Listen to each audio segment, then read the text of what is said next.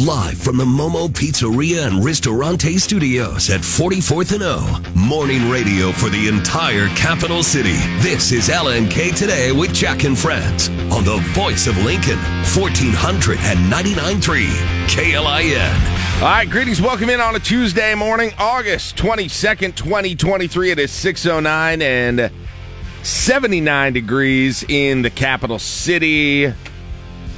And we enter into I guess it depends what you consider day one of the heat wave, whether it was yesterday or earlier. But how about day T minus 3 days left in the heat wave, the beginning of that? That's probably the more accurate one. It's not really when it began, but when it is going to end.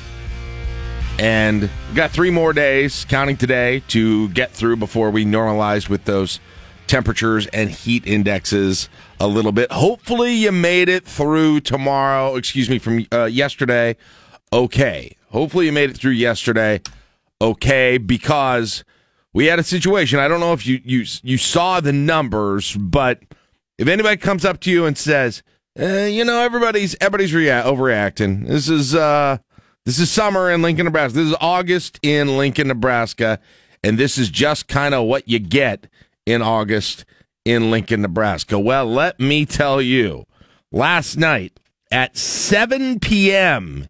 in the evening, the heat index in Lincoln hit 119 degrees. The temperature was at 97 degrees, and the dew point, ladies and gentlemen, was at 81. That tied July 27th, about a month ago. That was a Thursday, I believe. It was a very hot, humid day.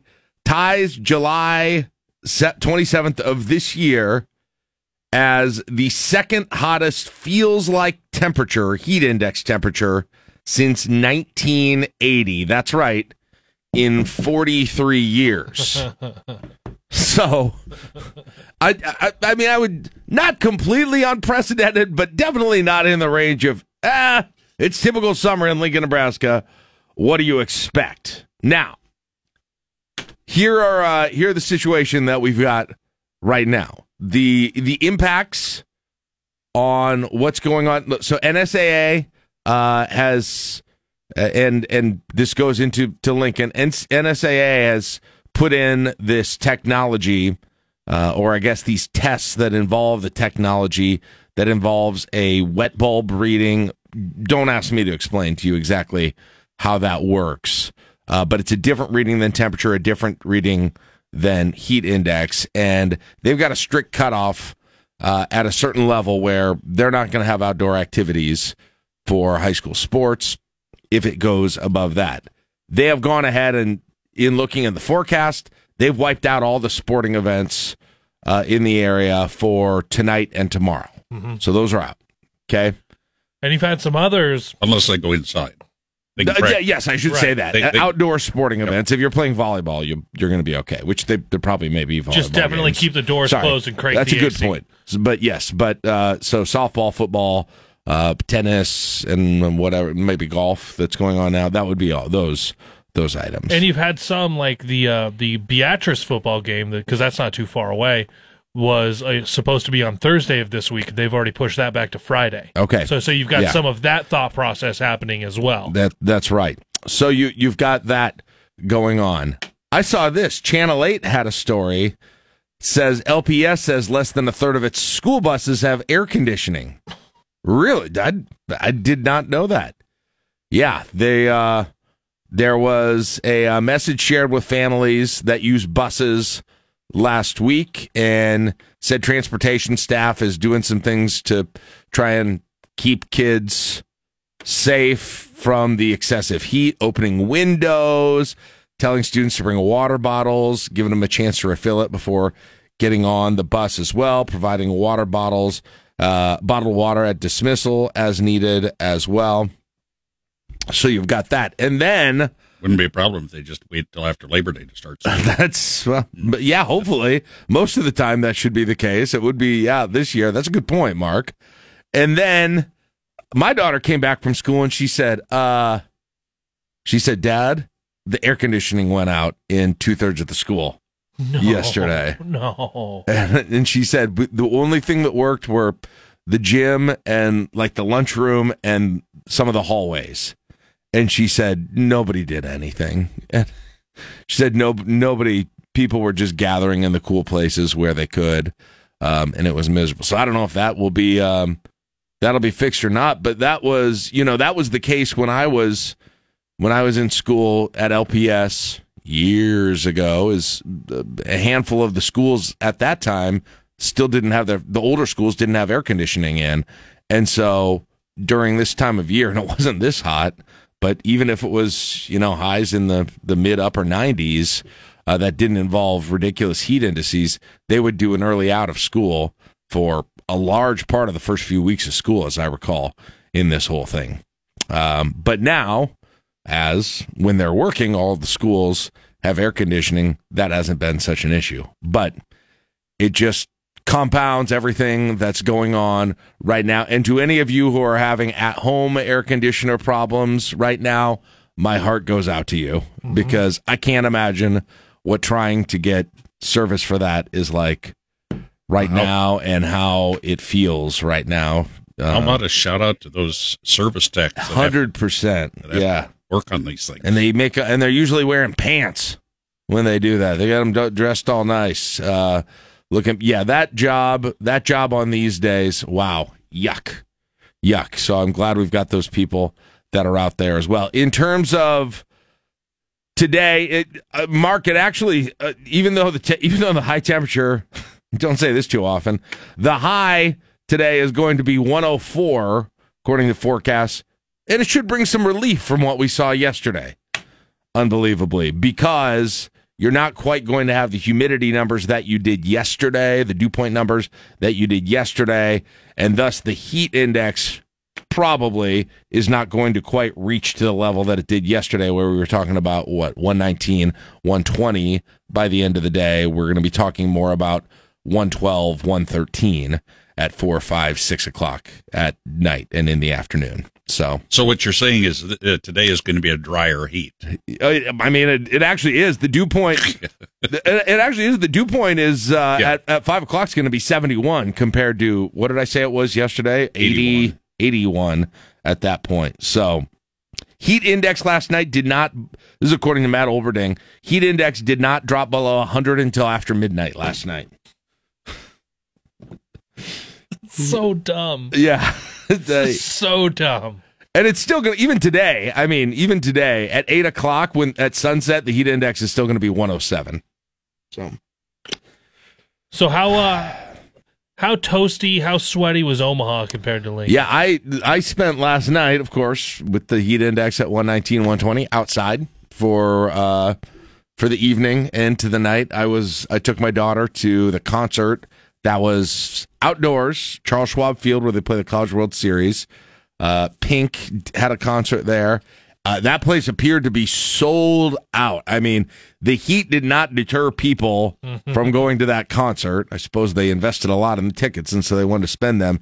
And so the concourses, when we got there, were jam-packed. And guys, that was not pleasant. That was not pleasant for anyone that was there. I mean, you could just see the sweat just pouring off of people at that point. The longest lines, you go to a concert like that, and the longest lines are where? The concessions, the beer places, and the bathrooms. Nope. Longest line, the drinking fountain, by far, in the entire place. Longest line was definitely the drinking fountain. The one thing is when you stay outside in a whole day in this stuff or for a long period of time, and I remember learning this from when I did my walk a few years ago, you eventually do acclimate a little bit to it. And when the sun went down last night and then the breeze kicked up a little bit where we were sitting at Charles Schwab Field, the breeze felt kind of nice a couple of times. And you might still have that today. It's a 10, 11 mile an hour breeze. Get some gusts, really mainly in the overnight hours. Might get some more tomorrow.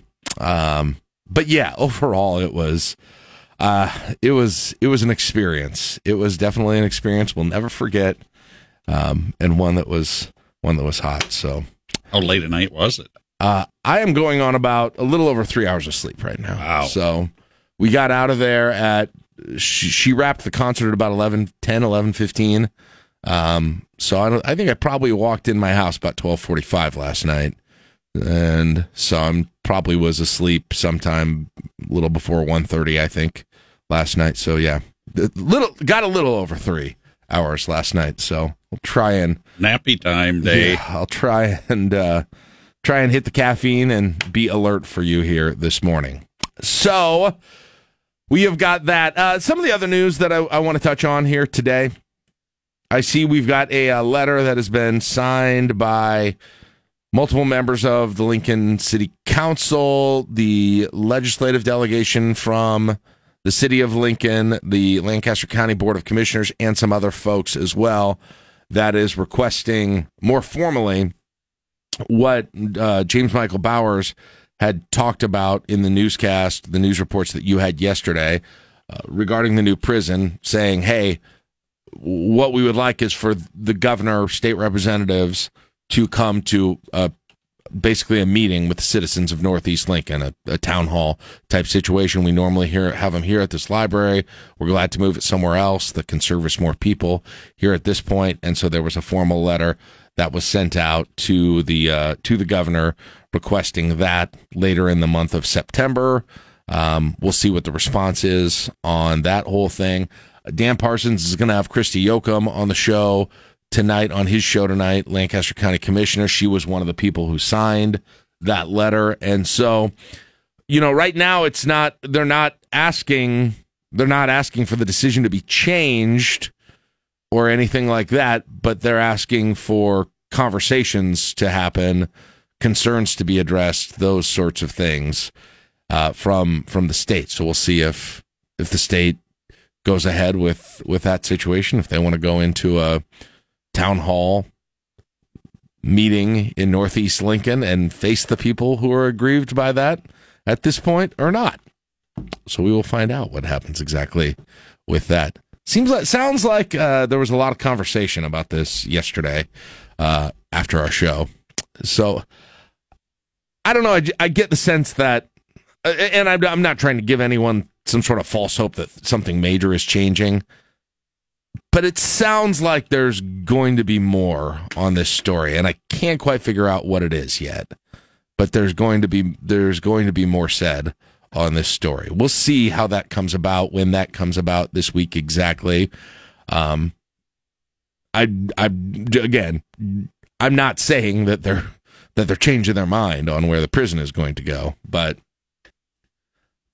I think there maybe is some. I don't know. I guess I shouldn't speak out of turn here on this. I wonder, is what I probably should say.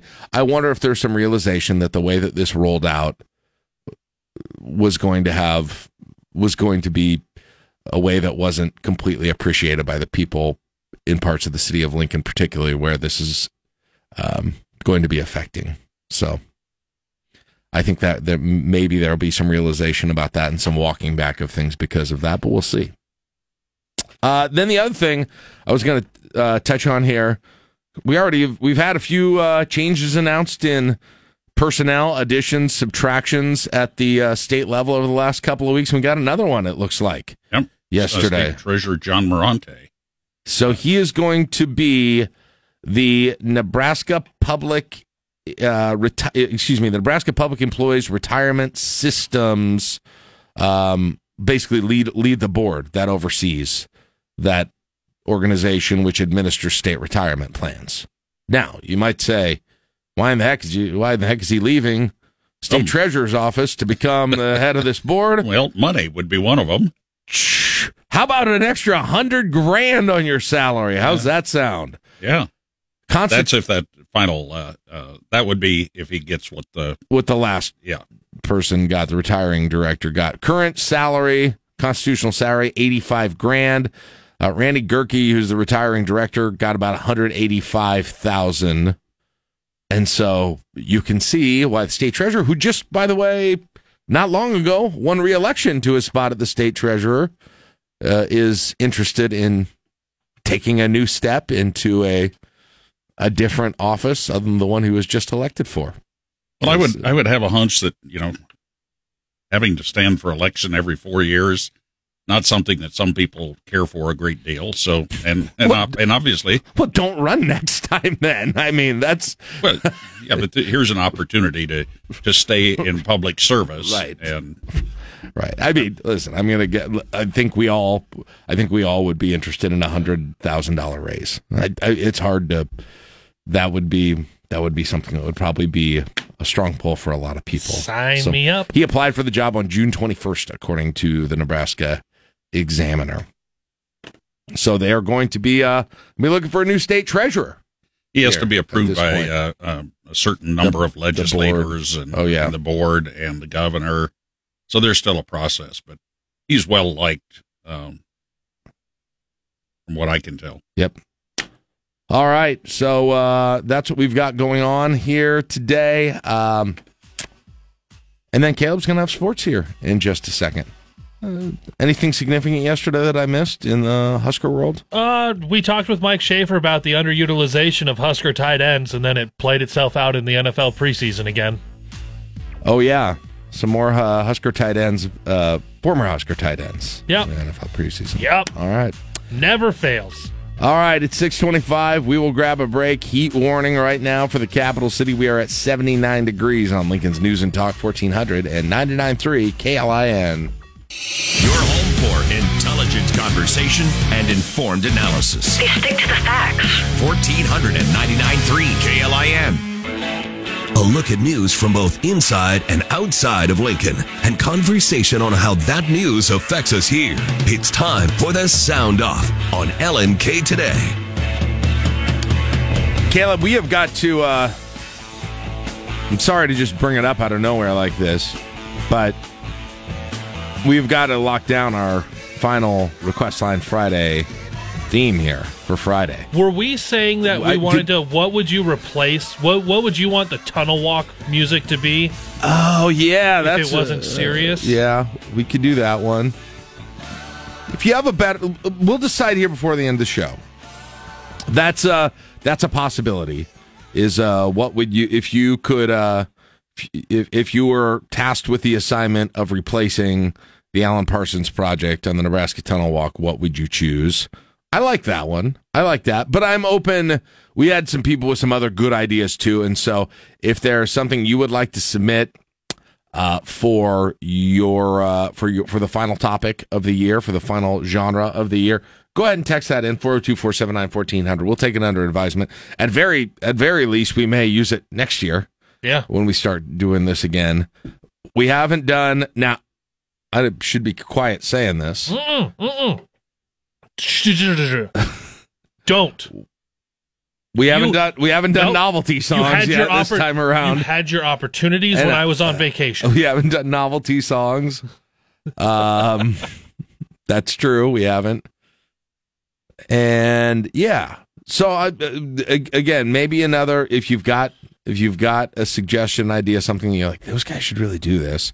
Now's the time to let us know here during the show today. And Caleb and I, by the end of the show today, we are going to lock in what it is because it's already Tuesday. This week's just flying by, Caleb. It's beautiful weather. Things are flying by. Before you know it's going to be Friday afternoon, and we're all going to be getting ready for the weekend with Request Line Friday already over. So, yes, let us know what you think. That's the kind of the clubhouse leader right now. I do kind of like that one, but want to make sure there isn't something better that we're forgetting right now. Got to theme it for what's going on during the week in question. All right, right now in the capital city, we are at 79 degrees, and it is time for our Sound Off. Got some news clips from around the country, around the world, for the things that are going on this morning. So what shall we start with today? Let's see what we got here. First of all, we are going to start with a little bit of a preview. We are now just a little over 24 hours, 36 hours, I guess it is, from debate number 1 in Milwaukee, which is Algonquin for the good land. And Why did that sound like a skit from Parks and Rec? It's Wayne's World. You got to look at the skit from Wayne. Have you seen Wayne's World? Haven't you? Yeah, it's Alice Cooper in Wayne's World. Yeah. Anyway, there's a debate there. 8 candidates have met polling and donor thresholds and signed a pledge to support the eventual Republican nominee to qualify for tomorrow night's debate in Milwaukee. Florida Governor Ron DeSantis, businessman Vivek Ramaswamy, former governors Nikki Haley, Chris Christie, and Asa Hutchinson, North Dakota Governor Doug Burgum, Senator Tim Scott, and former Vice President Mike Pence are all expected on stage. Former President Trump, the far and away frontrunner, is not debating, writing, "The public knows who he is and what a successful presidency he had." Jared Halpern, Fox News. So I guess I haven't seen all of the details on this yet, but I thought I saw yesterday that Trump is going to do an interview. Yeah, here it is. He is going to do an interview with Tucker Carlson on this. So likely going to do a debate with Tucker Carlson. Tucker Carlson's not on a network anymore, right? Unless he signed somewhere that I wasn't aware of. He's just doing Twitter videos, isn't he? Yeah. So I assume it's going to be kind of an online deal, but maybe that'll change. Maybe it'll end up somewhere else. But that is his plan. Yeah, it's a pre-recorded. It's going to be a pre-recorded interview with Tucker Carlson. It sounds like maybe he's already recorded it here at this point. Oh. And it could run during the debate. The timing of the airing, this was as of, 2 days ago. The timing of the airing of the interview has not been finalized yet. Well, I mean, it's 36 hours away, so I'm sure they're gonna figure it out. That is an interesting question for Trump, though. Are you better off having people, Republicans, not watch the debate and watch your interview with Tucker Carlson? Or are you better off actually having people watch the debate? Let me make the devil's advocate argument for, if you're Trump, why you want people watching the debate. Number one, more than half those people up there are going to defend you, right? Are going to do your work for you, and you don't even have to do it. So that's number one. Number two, what happens in debates, right? Some people have good performances, but some people have bad performances. They have the moment that you do not want to have in a debate, because what comes out of a debate, in 2023, 4 or 5 moments that are made for viral video. That's what comes out of debates. Let's be honest about what a debate is in 2023.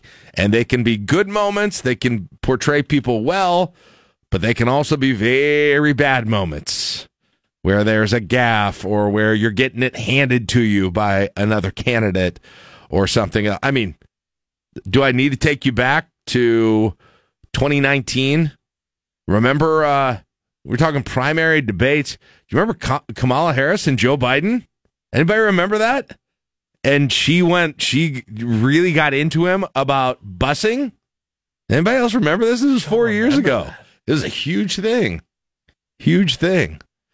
Yeah, or 8 years ago, Chris Christie went after Marco Rubio. That whole thing. So, I don't know. I think this is part of the reason why you don't do the debates if you're Trump at this point. Because there isn't a ton of opportunity cost because of those things. You're not going to have... You're not going to have, 8 people? You're not going to have 8 people, or however many it is, that's just absolutely tearing into you when you're not there. You'll have a couple that kind of are. You'll have a few that are kind of have your back, it'll feel like, up there. And it just doesn't have the same weight. I get why he's... I understand why he feels that way. Why he would make that decision. I'm not saying it's one that I want to see from my candidates. I mean, you can go back to the gubernatorial race. When Jim Pillen didn't do the debates, I thought it was disappointing. I want to see these candidates in the debates, despite the fact that, yes, I realize that one of the legacies of the debates in modern day politics is that it just gets boiled down to a couple of moments that are the ones that get shared on social media. But I don't think that's the case with every voter. I think there are some voters who go to those to get a sense of who the candidates are and where they stand on certain issues. So, anyway. Oh, and by the way, since I referenced it, we need to if you want to kind of go back here and remember, here you go. So, do you come to Milwaukee often? Well, I'm a regular visitor here, but Milwaukee has certainly had its share of visitors. The French missionaries and explorers were coming here as early as the late 1600s to trade with the Native Americans. In fact, isn't Milwaukee an Indian name? Yes, Pete, it is. Actually, it's pronounced Miliwake, which is Algonquin for the good land. It's Alice Cooper in full stage makeup. Well, yes, Pete. Every time I think of Milwaukee, I think of that. All right, what else do we have going on? Let's keep talking about the presidential race. It's so fun. Iowa's got new polling out. Des Moines Register, that's the poll everybody wants to look at in Iowa. The Des Moines Register. The Register polls. Des Moines Register has a new poll out. Who was making up some ground while they were at the Iowa State Fair? Let's find out. We're getting some brand new polling out of the state of Iowa where a lot of these candidates have been hitting the campaign trail in recent days. So let's get right into that polling. This is from NBC News and the Des Moines Register, showing that Trump still holds a very sizable lead, coming in at 42%. DeSantis coming in second place at 19%. Trump and DeSantis, the only ones breaking double digits in this Iowa poll. So if you're one of these other candidates still in the single digits, you're likely thinking this debate is an opportunity to potentially have a breakout moment, connect with some voters, and start moving up the rankings there, as these Iowa caucuses are now less than 6 months away. Yeah, that feels like it's going to be the real legacy of this thing on Wednesday night, is that someone from the middle, the squishy middle of the Republican polling, is going to have a good night and get a boost from it. Mm-hmm. That's what it feels like. I mean, you can kind of narrow down the group of who that might be. I think I can really narrow it down. I think it's either going to be Haley or Scott. They feel like those two have been, I don't know, not quite getting the attention that right now. Vivek is sort of the flavor of the month right now with this whole thing. He seems to be getting a lot of earned media. And of course, Trump, but DeSantis as well is kind of getting a ton of that earned media, but those two haven't quite as much. I'm going to guess they'll probably both be decent on the debate stage. So I'm going to guess one of those two comes out as the consensus winner for tomorrow night. We'll see if that's actually the case. All right, other things going on. Let's go here. Wait! I want to do this one first. I got a clip from Jim Pillen on the. He was on the border of Texas. He was on the border of Texas yesterday. How many governors are down there right now? So you had Noem from South Dakota, Reynolds from Iowa was down there, and Pillen, and then Abbott, obviously from Texas. I think that was the entirety of the group. I could be wrong about that, but those are the only. So we have this. Those are the only ones that I heard some of their comments. This like Great Plains contingent down in Texas. Yeah, and here's what he had to say. We are fighting cartels that are trying to kill our kids. Kill our kids. That's one thing in the United States we all surely agree on, right? It's our kids, that we're going to protect our kids. All right, so there you go, making the case that we got the cartels that are trying to kill our kids, and we should agree. We don't want our kids killed. I agree. I don't want my kids killed. I'm with him. I stand with Pillen on that one. Other things. Oh, yeah, this one is. Oh, boy. You ready for a cancel culture story? Oh, please. Finally. What are we canceling? Finally. The song by Queen, Fat Bottomed Girls. Really? Yeah. Really. I mean, kind of. It depends how you define canceling, I guess. But yes, here is but where they make the rock and world go round. They do. Some say that, at least. Legendary rockers Queen has become victims of cancel culture after their 1978 classic Fat Bottom Girls was cut from the band's new Greatest Hits collection for younger listeners that debuted on the audio platform Yoda, which aims to introduce the band to kids. Oh, and you Although many are blasting the move as woke or ridiculous, one person in the music industry told the Daily Mail, "It's woke gone mad. Why not appreciate people of all shapes and sizes like society is saying we should, rather than get rid of it?" The song became a huge hit for the band. Michelle Polino, Fox News. Wait, so what was buried in there is this is being aimed at kids? So Yoto, Y-O-T-O, is an audio platform for children, evidently. I am looking at it right now. I don't know what this is. This is not. Is this a thing I'm going to have to learn? Yeah, you might want to learn about what Yoto players... Oh, it looks like it makes like little, like toy iPod little things. Oh. Basically that you buy music for, is what it looks like, essentially. Okay. And so they're not. They have the greatest hits album. Apparently, they're putting out people's albums, and they have the greatest hits album for Queen. They took Fat Bottom Girls off of it. Yoto did not immediately respond to a request for comment, but explained to Express, another outlet, that, quote, "The average age of our listeners is 5 years old, and after consultation, we felt Fat Bottom Girls wasn't appropriate for our young audience." The song is considered one of Queen's racier tracks, with lyrics such as, "Left alone with big fat Fanny, she was such a naughty nanny. Hey, big woman, you made a bad boy out of me." At first, when you had led into it, I was like, why the heck would you cancel this song? If you're trying to play it for like 5-year-olds, I guess I get it, but even then... Caleb, this is where woke cancel culture meets library book banning, and the left and right come together as one. It's happening. Nothing is safe. The woke mob is joining with the library parents who are mad about the books in their library being overly sexualized, and they are one and the same, agreeing, let's get Queen's music off of this app that no one is going to use 6 months from now. That is almost assuredly going to be a business failure. That's how we're coming together as a country against Freddie Mercury and Queen. Good old-fashioned Lover Boy is still on there. Oh yeah? What else is still on the album? Now that I'm aware of Yoto, I want to make sure they've got appropriate Queen songs for the 5-year-olds. Bohemian Rhapsody. There's some interesting adult themes in that song. Another one, Bites the Dust. It's kind of Killer Queen. Yeah. Bicycle. Okay. You're My Best Friend. Don't Stop Me Now. Save Me. Crazy Little Thing Called Love. Somebody to Love. Now I'm Here. Good old-fashioned Lover Boy. Play the Game. Flash. 7 Seas of Rhye. They had some hits, We Will Rock You. Jeez. We Are the Champions. God, Queen. What a hit machine.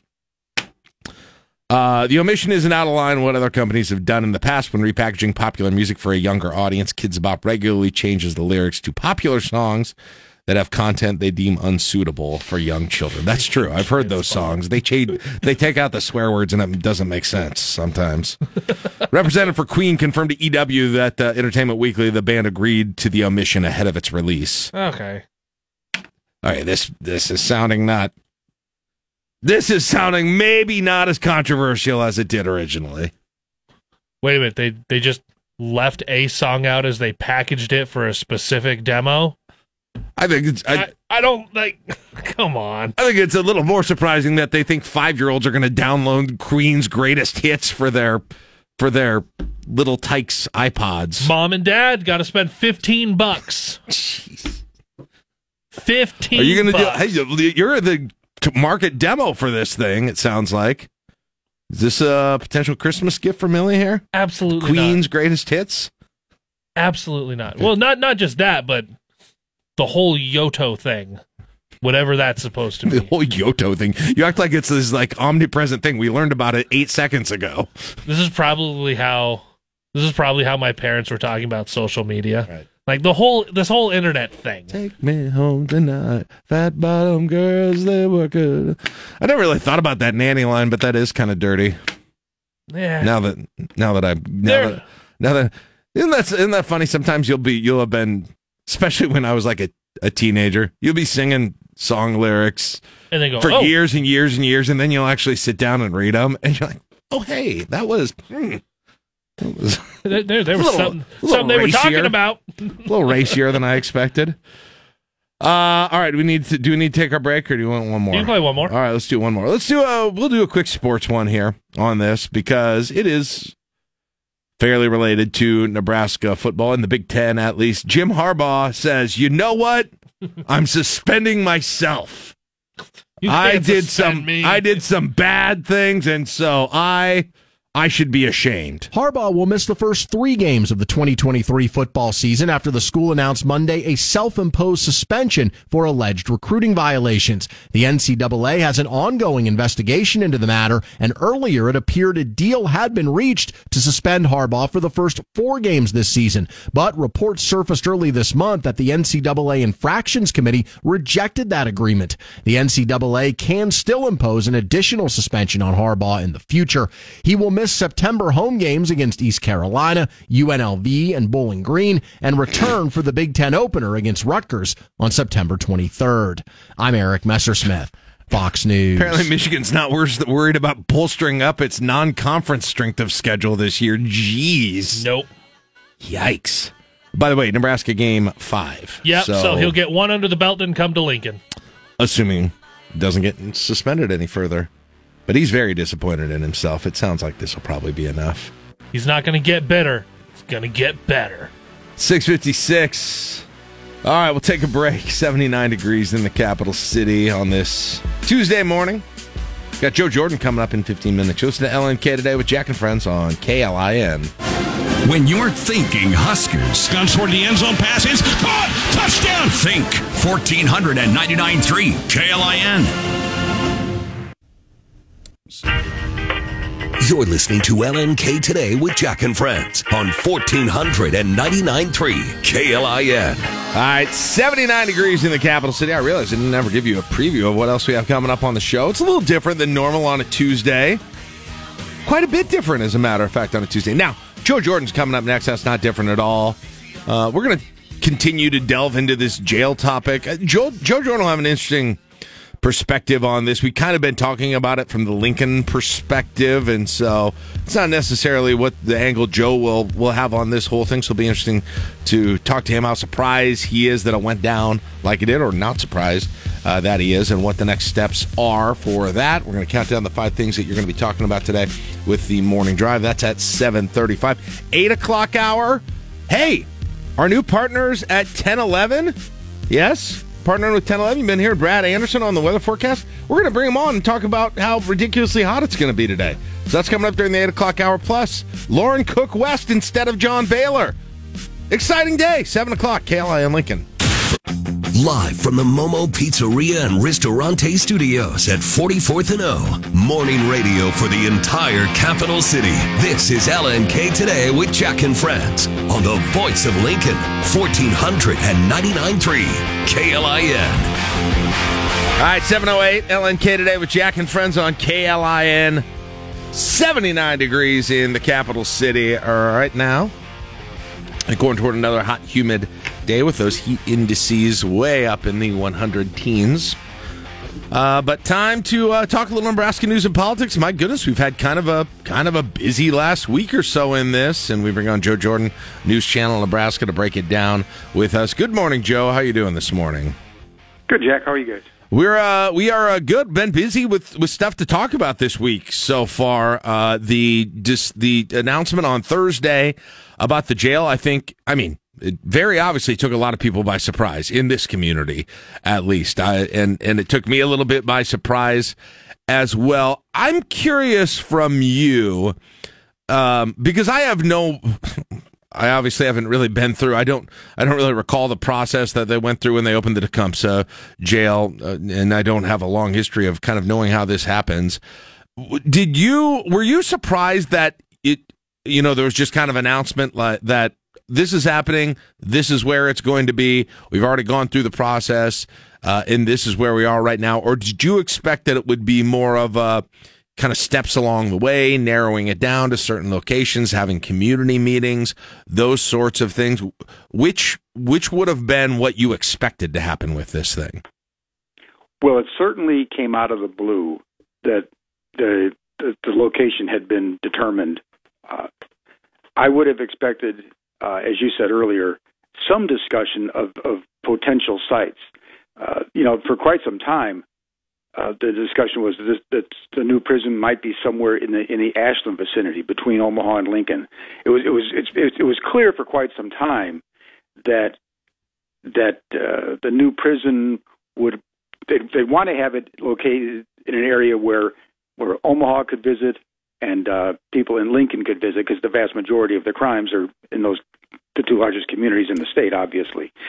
And they wanted to have those inmates' families able to get to the prison relatively easily. Right now, the problem became very obvious initially when Tecumseh was chosen, and A, people complained that it was too far from the metro areas, and B, the workforce problem. Now, the new prison in Lincoln goes a long way towards, quote-unquote, solving the workforce problem, because, first of all, as the governor said during the news conference, they've got 500 employees at the Nebraska State Penitentiary who will be available to go to the new prison. Now, they're going to need another 500 people, but you can see that workforce coming out of Omaha and Lincoln relatively easily. If you live in Omaha, it's a 45-minute commute to the new prison. If you live in Lincoln, it's basically right there. The problem is, and I don't know why this was done. It was amazing to me that we all know in the world we live in, real estate deals are obviously kept private, but something with this much public input, you would think that there would have somewhere along the line been quote unquote a leak or some information indicating that the prison was going to be in Lincoln, and then word would have moved around. But the governor clearly took everybody by surprise, and it wasn't just the news media.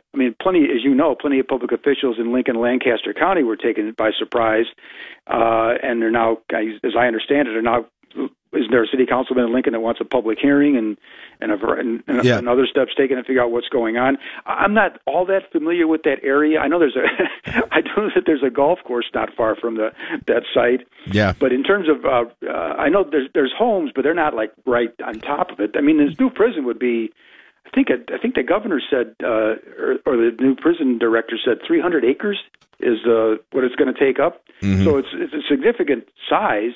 But I presume that there's neighborhoods accessing it, and the old story, who wants to live next to a prison? Right. So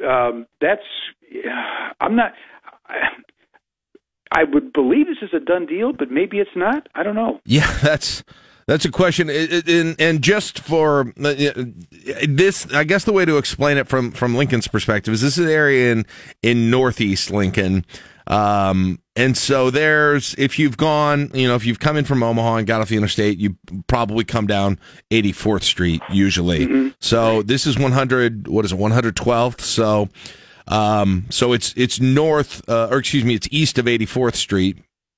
So it's not like a well-traveled area. It feels like the country, quote unquote. That said, that has been a very quickly growing area of town in terms of residential expansion. And it's definitely expanding to the east. And you can certainly see a scenario where that area where the prison is supposedly going to go is one that would be, within a decade or two, one that would be a significant area for residential development. So the interesting thing, Joe, is I think... I'm not going to speak for everyone. I'll speak for myself and maybe a few people that I talked to. But I think a lot of people thought that if it was going to be in Lincoln, that it would be a site that is more on the north side of town and probably north of Interstate 80 on that side. That's kind of where I thought this seems to be an area where it seems to be an area that's not necessarily like an industrial area, right? It seems like one that was going to develop into neighborhoods, essentially, residential and commercial areas, and it's not too far from where a lot of that is happening right now. So I think that goes into the surprise and the reaction of the city of Lincoln. Now, you're right. You've had a city councilman who's been joined with county commissioners, some of the state legislative delegation, some other leaders who have all they basically said, Joe, is to the state is, will you sit down with us and have a town hall at this point? It's not been a demand to reverse the decision. It's not anything like that. It's simply, we would like the governor to come and have a town hall with us and sort of face the neighborhood, the residents and the business owners in Northeast Lincoln and answer some questions at this point. And so, yeah, I think the interesting question is still like, what changes are there that still can be made here on this? And I assume it's locked in at this location, but I guess I don't know for sure. And what other sort of, how else can you mitigate, how can you do things to mitigate what the impact is going to be for this neighborhood as well? But they're just, we don't know what we don't know right now, Joe, and that seems to be quite a lot about this whole process. Well, look, I understand the difficulty of, because the state has done some backwards things before on this. I mean, you've got 2 prisons in Nebraska where access is really, really difficult. Tecumseh is sort of the gold standard, so to speak, because people complain about it all the time. But people forget there's a prison in McCook, and if you're out there, I mean, that's a 6 or 7 hour drive from Omaha and Lincoln, and the reason those places are chosen is because the whole line, nobody wants to live near a prison, so they find these remote areas. And the governor, they did find a location that is relatively accessible to I-80, so that if you're coming from Omaha, if there's an inmate there and he's part of your family, you want to visit, it's not all that difficult to get there. But and there may be a larger issue here, and that is, and we had talked a bit before about talking about some of this. The secrecy in the Pillen administration, for some people, is becoming a problem. Journalists and others, and this was, I said, a pretty well kept secret. And now that it's out, and I understand real estate deals, and if word gets out, property values change, and money, the prices can go up, and all those kinds of things. I get it, but you're talking about a public facility paid for by taxpayer dollars, and at some point, the secrecy becomes an issue. And in the Pillen administration, going back to before he was governor, he wouldn't debate people. He wouldn't join the debates. He was reluctant to do a lot of interviews with various members of the news media and news outlets. There are a couple of outstanding court cases regarding public information that the administration is fighting, or the Attorney General is fighting it, but sort of on behalf of the executive branch. So there's an issue there that may be larger than just this prison announcement, which took a lot of people by surprise. There's a lot of other information that is becoming difficult to obtain that a variety of people believe is public information and it should be attainable. And that was, and the claim has been this executive privilege essentially, and there's been a lot said and written about that over the last several days, and whether or not that is something that can be claimed. For these things, you've got people within the administration essentially saying you can. You've got people outside of the administration, including former Governor Dave Heineman, that is coming out and saying, "Hey, this is something where we think transparency is important. That we were always careful about that, and we think it should be there as well." Are these issues going to, does this look like it's headed down to again, as seems like everything ends up being resolved in the judicial branch, in a court case, taking a look and finding out whether or not this right for executive privilege actually exists or not? Without a doubt. There's already, Flatwater Free Press, and it's the same, I think they did the same story regarding this executive privilege issue. There's some emails they were trying to get their hands on, and they were told they couldn't get them because of executive privilege. They've got a case pending, in a Lancaster County District Court judge ruled in the favor of this news operation that there's some $45,000 that was going to be charged to them for access to some information that they were trying to get their hands on, and they were told you can get it, but it's going to cost you $45,000. They thought that was way out of line. They went to court. A district court judge in Lancaster County agreed. The state has now appealed, and it's heading to the Supreme Court to decide whether or not this information is going to be available without that price tag attached to it. Last year, or earlier this year, Senator Michaela Cavanaugh, whether people like her or not, she announced on the floor of the legislature that she was trying to get some information out of DHHS, and she's a state senator, and they wrote her back and said, you can have it, but it's going to cost you $65,000. So, if the state of Nebraska years ago put together what a lot of people across the country thought was modernizing the ability to get public information to the public, and the open records laws and all those things, and it's been relatively, I think, available to people applying, trying to get their hands on this information, until the last couple of years when it's become a bit more difficult. And I haven't personally had anything lately, but there's times when you'll ask for stuff and it'll be heavily redacted, or it takes a little bit longer than you think it should to get it. But these price tags become difficult because news organizations, a lot of people I think they're flush with cash, but they're not. And to say here's your information, but give us $45,000 before you can see it, that's a bit of a test.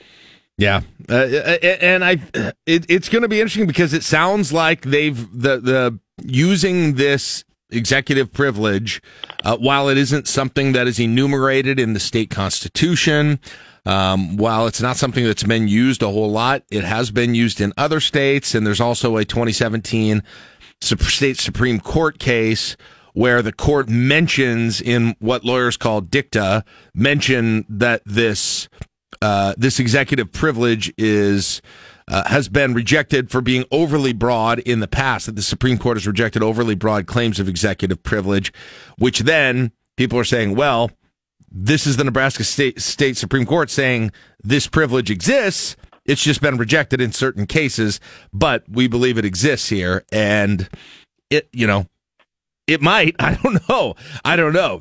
This is one. I mean, there's a lot of judicially created law out there, and this could be that. Even though it's unprecedented and a novel use of it, doesn't necessarily mean that the court's not going to say that it exists in this case. And the reality of this is, usually when you hear about the executive privilege fight, we hear about it in terms of the President of the United States, right, and Congress.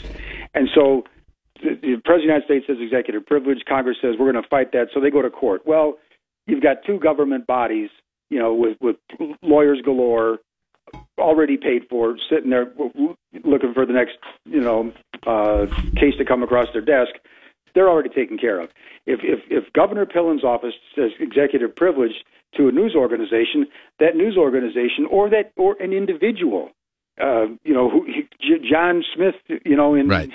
Broken Bow, they have to dig into their own pocket to pay for a lawyer, and if it's going to the Supreme Court, it's probably going to cost you $40,000 by the time you finish with that case, and it's also going to take you a year and a half or 2 years, at which time how valuable is the information you were trying to get to begin with, because if you believe what news organizations do, they try to make it something that's newsworthy, so 2 years right. passes, some things that lost their value. So it becomes really difficult, and it's easy, to be honest with you, it's relatively easy for a government body, in this case the Pillen administration, to say executive privilege, and the people on the other side, where do they go? Right. There's no recourse other than going to court. Because it's not been developed by case law, right? Yeah, that's the issue. You almost have to go up through this chain and do it judicially so that the court speaks on it and says, hey, it exists, right? Or it doesn't exist. But if it does exist, these are the conditions, these are the rules by which it exists right now, because you don't have that. And so therefore, if you're the executive branch, right, you're going to say, we believe this exists. We don't have really any judicial limitations. There's no statute. There's no constitutional provision on this, but we believe courts have held that it exists. So we throw it out now, and there's no right or wrong when you can or can't do it. That's been established. You almost have to have that rule making, that test making set up by the courts to really make this any kind of a system where you're going to have an answer. because right now you just don't, and you have disagreement on what the law is, essentially. So, real quick, back to the jail. One more question on that before we let you go here. I too thought maybe they were going to look at the option of just to kind of avoid the putting it in people's backyards, as many people as they could think, putting it in a more rural spot, but that is sort of equidistant or close to equidistant between Lincoln and Omaha. They decided to stay in Lincoln. I think I don't know what it was exactly, which would be an interesting question. Is it concern that the Lincoln employees that are currently working at the state penitentiary weren't going to drive out to, say, Ashland? That was going to be hard to get them to do, and you wouldn't gain enough from Omaha on that to be able to do that. If it was something more that was about visiting inmates or something like that, which I would think that would be about co-equal for both of these. I think that's true. I mean, that seemed to make sense, but they went away from that. I'm just curious about more, your specific reaction to that, not doing that, which I think a lot of people thought might be the likely decision. Well, yeah, because it had been the scuttlebutt had been for quite some time that there would be some location between Omaha and Lincoln. Now, hard to say where that would be. We know that we obviously all know that area is becoming one big. At some point, it's going to be one big town between. I don't know when that's going to happen specifically, but at some point, it's all going to be in the same metropolitan area, Omaha and Lincoln. In some respects, they already are. But yeah, everybody kind of assumed that there was going to be some location between Omaha and Lincoln. And again, the governor, I think, can make a really good argument that they want to keep it in Lincoln because of the workforce situation. They've got 500 employees at the state pen, I presume many of whom live right in or around Lincoln, and they wanted to have those people available for the new prison. I get that. This location, as I said before, it's not that far from I-80. So if you're coming from Omaha to visit someone in this new prison, it's not that much of a taxing situation to get there. That makes sense as well. Again, I just go back to the problem is that this was dumped out very quickly in terms of the idea. Here it is. It's kind of like take it or leave it. This is what we decided, and lots of public officials were taken by surprise, not as most of the general public was as well. Yeah, I'd be curious. Again, I go back to this issue of it seems like the secrecy issue is maybe the bigger problem here. Yeah, we got it on, but I'd be curious. Did they talk to employees and say, "Hey, would you stay here if we moved here? If we moved here? If we moved here?" That'd be an interesting question for me, and maybe we'll get answers on that down the road. All right, thank you, Joe. Appreciate your insight, and we will check in next week. All right. Take care, Jack. Thank you. Joe Jordan, News Channel Nebraska, 727 on KLIN. Is your business or organization impacted by the latest severe weather? Let Lincoln know by signing up under the Closings tab at KLIN.com. Lofgren. It's time to count them down. The 5 things you'll be talking about today. This is the Morning Drive, presented by Stonebridge Insurance and Wealth Management on 1499.3 KLIN. All right, let's get things started with your Morning Drive, beginning with number 5.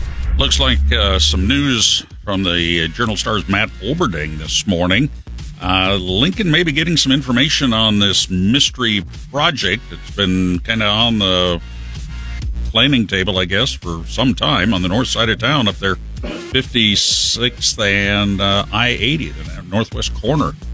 Google got a big announcement coming up today, in Papillion, I think he said. Yeah, so there's been obviously pretty rampant speculation, and I think informed speculation in some cases, and some digging that's been done on the connection of this project. Remember, the name of the LLC was Agate.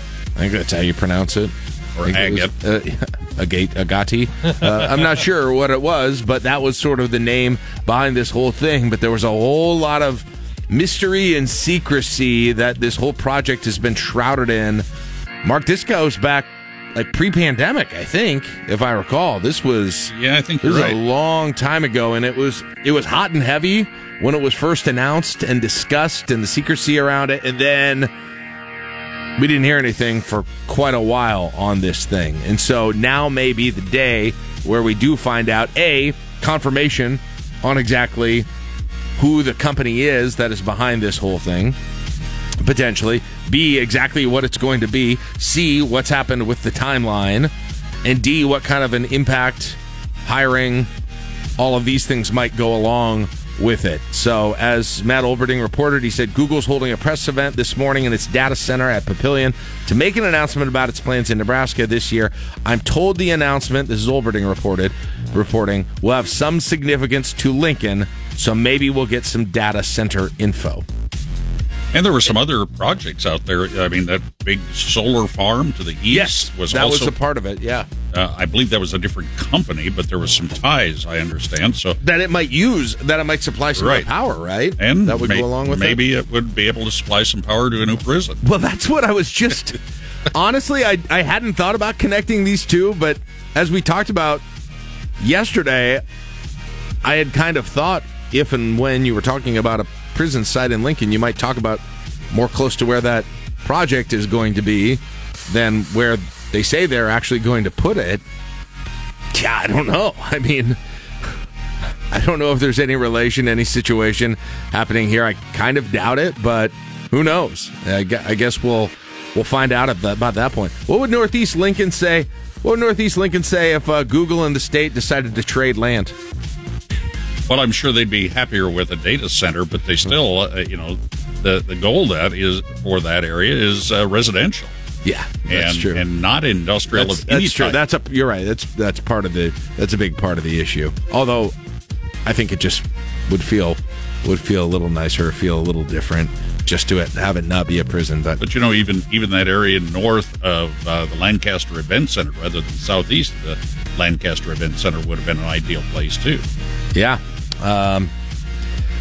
We'll see. It's been a long time coming that we've had any kind of information on exactly what's happening here, and there have been times where I've thought, is that even still a thing at this point? I've been assured that it is, but seems like Omaha has had a lot more of these big data centers and the Amazon distribution thing. And speaking of Papillion, have you seen the Amazon one when you drive into Papillion? Yeah. Holy moly, that thing is a city.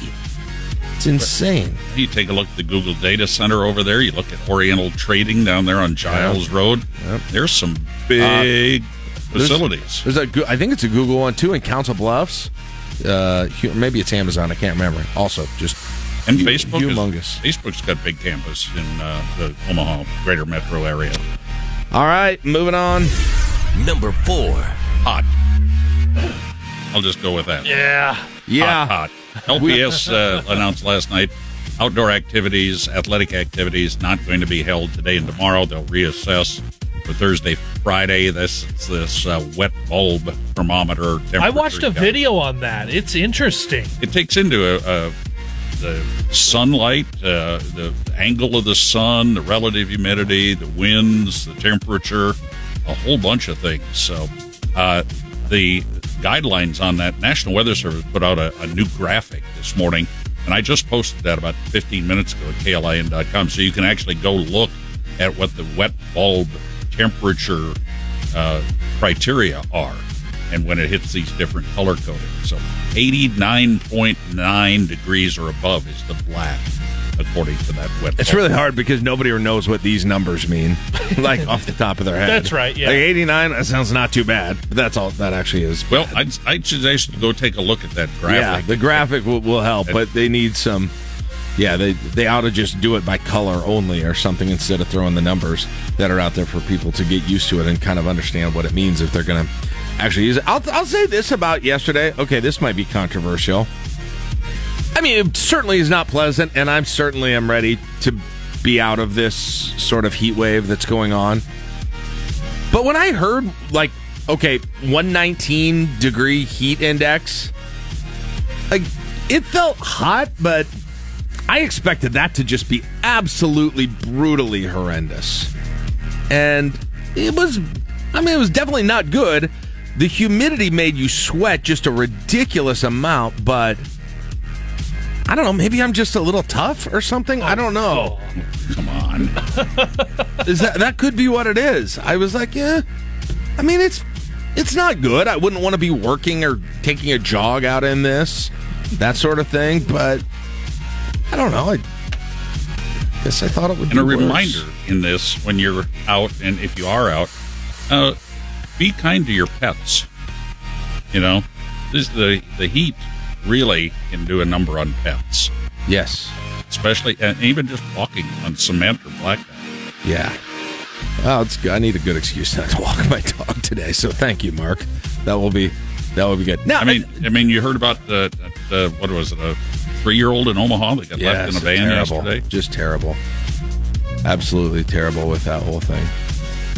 So yeah, be incredibly careful with all of those things for sure. I don't mean to minimize any of those dangers that go along with it, or obviously the impacts it can have if you're outside doing physical activity as well on that. So be careful out there. And by the way, just for the record, to the extent I'm being tough now, I lose all of that toughness come January and February about the weather because I am a bona fide wuss when it comes to cold weather. Okay? I even it out. There's no doubt about that. Moving on. Aren't you glad it's not snowing? Number 3. Yeah, I am. I mean, in all honesty, I'd still rather have this than that. I would still much rather have this than... Can you imagine having to shovel snow in this heat? Several members... I don't need to. I got a working snowblower now. Several members of the Lincoln City Council, Lancaster Board of Commissioners, Nebraska Legislature sent a letter to the governor, concerns about the location of the new prison. Councilman James Michael Bowers penned the letter, signed by the 11 others, inviting the governor to a town hall September 21st in northeast Lincoln. They're still not happy about not being involved. So, this is signed by James Michael Bowers, state senators Danielle Conrad, Jane Raybould, City Councilwoman Sandra Washington, City Councilman Justin Carlson, County Commissioner Rick Vess, Roma Amundsen, Christy Yoakum, Brody Weber also, City Councilman Benny Shobe, City Councilman, another State Senator George Dungan, and Kathy Martinez, Northeast. She's listed as Northeast Lincoln leader. Yeah, I mean, this is kind of a... This is not a real aggressive ask, I don't think. No. This is simply, can you come and answer some questions to the people who are impacted by this? This is not reconsider. This process was flawed. You need to redo the entire process that went through. This is simply, hey, we would like you to come to this meeting. That's not asking too much in this situation, I don't think, at all. Not unless there was more discussion with City prior, and when they declined to sell. We don't know how extensive those discussions were at this point, and probably never will. Right. Yeah. It sounds like the city was the only non-state entity that had any idea that this was going on, to be honest, including many people within state government that didn't know this was going on, right? Because they got the notification when they were asked to sell the land. They were the one place that word kind of got out on this whole thing was in that discussion. So we'll see what the governor says on that. Another good reminder, Mark, the governor is going to be on the call-in show coming up next Monday, correct? Next Monday, 2 p.m. It's the statewide broadcast call-in show by the Nebraska Broadcasters Association. It's been going on for, almost 35 years, I believe, that the governor's been doing this. Not Governor Pillen, but governors in general. Governors, and that Ben Nelson do it. Bob Kerry did it. I mean, you can go all the way back. And you can call in on the same phone number that you get a hold of our show here, 402-479-1400. Gonna guess, Mark, a lot of prison talk. I think there'll be on Monday. I think there'll be some prison talk. There'll most likely be this executive privilege that the governor and or his staff. I think we'll also hear from some questions about the Attorney General's actions lately. So. And he's just coming up from being on the border as well. So probably some stuff on that as well. Do your dadgum job, like he said. Still stealing his swears from Tom Osborne. Sad. Number 2. I mean, I guess it's not surprising given their history, but yes. Nebraska State Constitutional Officers getting a shake-up a little bit. State agency selected Treasurer John Morante as its next director to head the Nebraska Public Employees Retirement Program. Okay, he just got reelected state treasurer, did he not? It was just a few months ago. Then this job opens up, and the director. What is the name? It's the State Retirement Agency. So it's the This is essentially they oversee the Nebraska Public Employees Retirement Systems. So they administer the state retirement plans for all of the many state employees at this point. So it's a big job. A lot of money. Pays like a big job too. He according to the figures that are out there, his constitutional salary as state treasurer versus what the previous director was making at this job, he could be looking at about $100,000 raise. Possibility exists, yeah. So his office, the state treasurer, pays $85,000, which seems a little low to me. Listen, you don't have to convince me to make sure you are paying in a way for even government positions to make sure that you are attracting the best possible people to do them.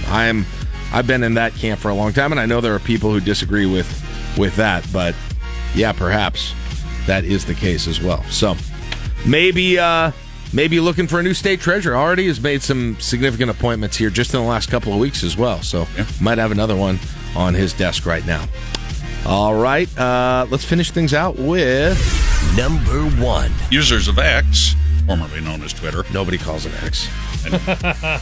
Except they'll be no longer able to block comments from unwanted followers. Elon Musk Friday said eliminating what's long been viewed as a key safety feature, blocking only available for direct messages. Come on, Elon. So I don't think he can actually do this. Well, yeah. Don't the Google and Apple app stores have requirements that to be on their app store you have to do? He could do it. He just might have to leave the app stores. Yeah, he could do it. Then he would just have to only be in a browser.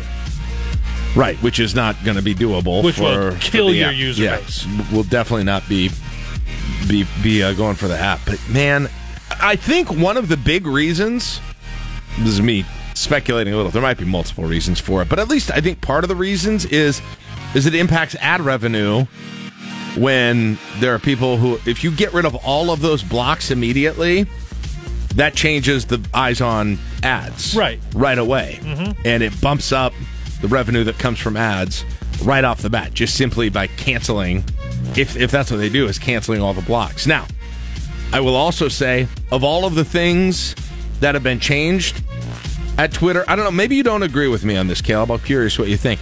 Of all of the things that they've changed on Twitter, now known as X, I think this will drive the most people away. Just because there is no end. And yeah. I think, I've certainly I have blocked people on Twitter when it's got to a level where I really don't like it, or it's uncomfortable, or it's for my own mental health, to be honest, where I've done it, and I'll be disappointed that I can't do it as well. And I think there are also some people who even have some more serious concerns than that if this actually happens. Now, there have been a lot of things floated out there that either took a long time to happen or didn't happen, so I'm not quite reacting as if this is definitely going to happen yet. But this, I think, of the decisions that have been made, this might be the one that impacts the most people to try and look at other options. But we'll see. Yeah, I hope not. I don't want people to go to other options.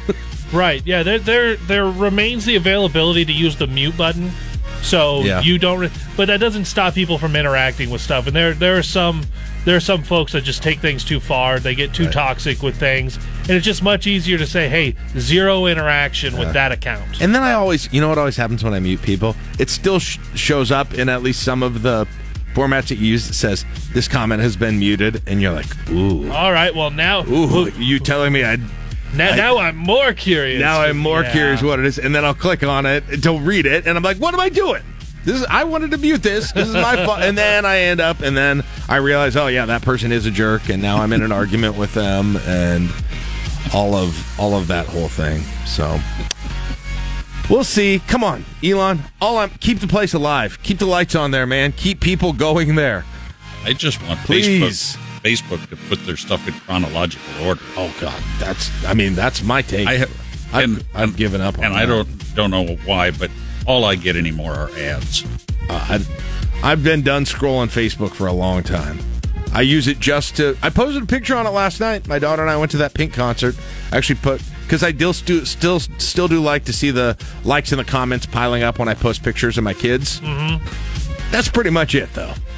That is basically my only purpose, non-work purpose for Facebook anymore. So, all right, I think that's it. That is it for our Sound Off.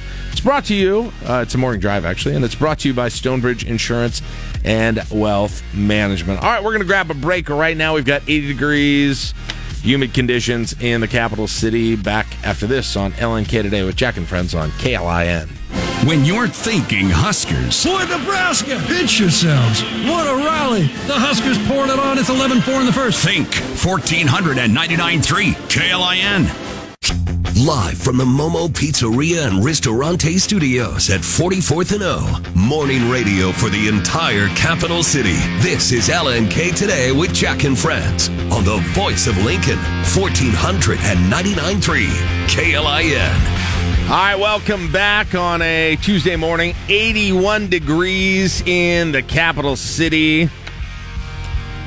On our way to a high today, around 103. Heat index, 113. Every day gets a little bit better. I mean, not a lot, but a little bit better. Today's going to have a high of the heat index that the forecast holds. It's about 6 degrees. And I use scare quotes to say this word, 6 degrees cooler than it was yesterday.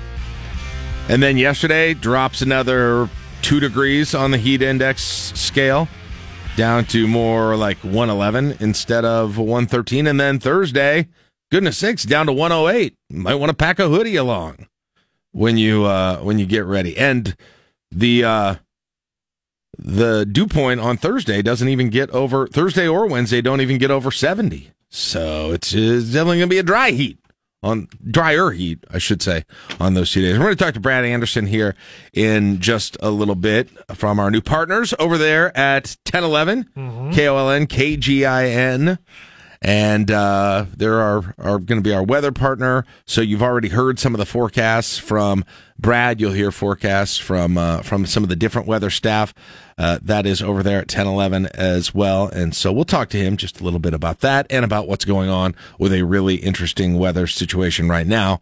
Now, I put in my resume spot, my application for Dad of the Year last year. I don't know if it's going to be enough, but my daughter is at an age where she is very interested in going to concerts. Music, pop music, concerts are a very big thing. I think she's got friends that are going and live events. So she is very interested in that, that's come up very quickly. And of my wife and myself, that's more my scene than it is my wife's. So she wanted to go see Pink in Omaha about a month ago. Knew that concert was coming. She said she would like to go. So made it work, acquired tickets, and sounded like a good idea. What I did not think about or did not know at the time, I'm sure I went over the fact that it was on a Monday night, but I didn't actually think about that. So on a Monday night, and none of us could have foreseen that we were going to be walking into the concert while I don't know what the heat index in Omaha was, but at the moment we were walking into the concert, it was 119 in Lincoln, tied for the second highest that it's been in like a decade.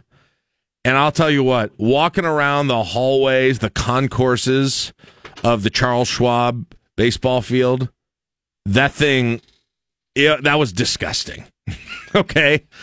Like the just the volume of sweat and seeing people in public with sweat marks on their clothing in various places, it was unpleasant to say the least. Once it got dark, once the breeze got going, it was a little better out there. But well, good. Nonetheless, I'm glad you showered from last night to this morning. I have. Good. I did. Good. I did. And I was talking about Brad Anderson just a little bit ago from our new weather partners over there at 1011, and he joins us right now. Hey, Brad, heck of a few days here to get started with our weather partnership. I guess it's significant. We got stuff to talk about, huh? Yeah, definitely a lot of things to talk about. We had a record high on Saturday, which was 104. That kind of started things off. Sunday was a little cooler, but extremely humid. But then yesterday we hit 102. Not a record. The 104 was the record yesterday. That's safe. But I do think we have a chance to break a record this afternoon. The record 103 set back in 1948. I think we're going to hit 104 this afternoon. Yay! Good job, everybody. It's so exciting. We did it. I'm curious. Obviously, I know we're talking about record-breaking temperatures and heat indexes that are way up there. But you've got a lot of experience. Just how rare is this sort of stretch that we are going through right now, and what you've seen in Lincoln? Well, several days of 100 plus is somewhat rare. I mean, we have to go back to 2012 when we had 5 days in a row of 100 plus, and right now the forecast calls for 4 days in a row, starting yesterday and going through at least Thursday at this point.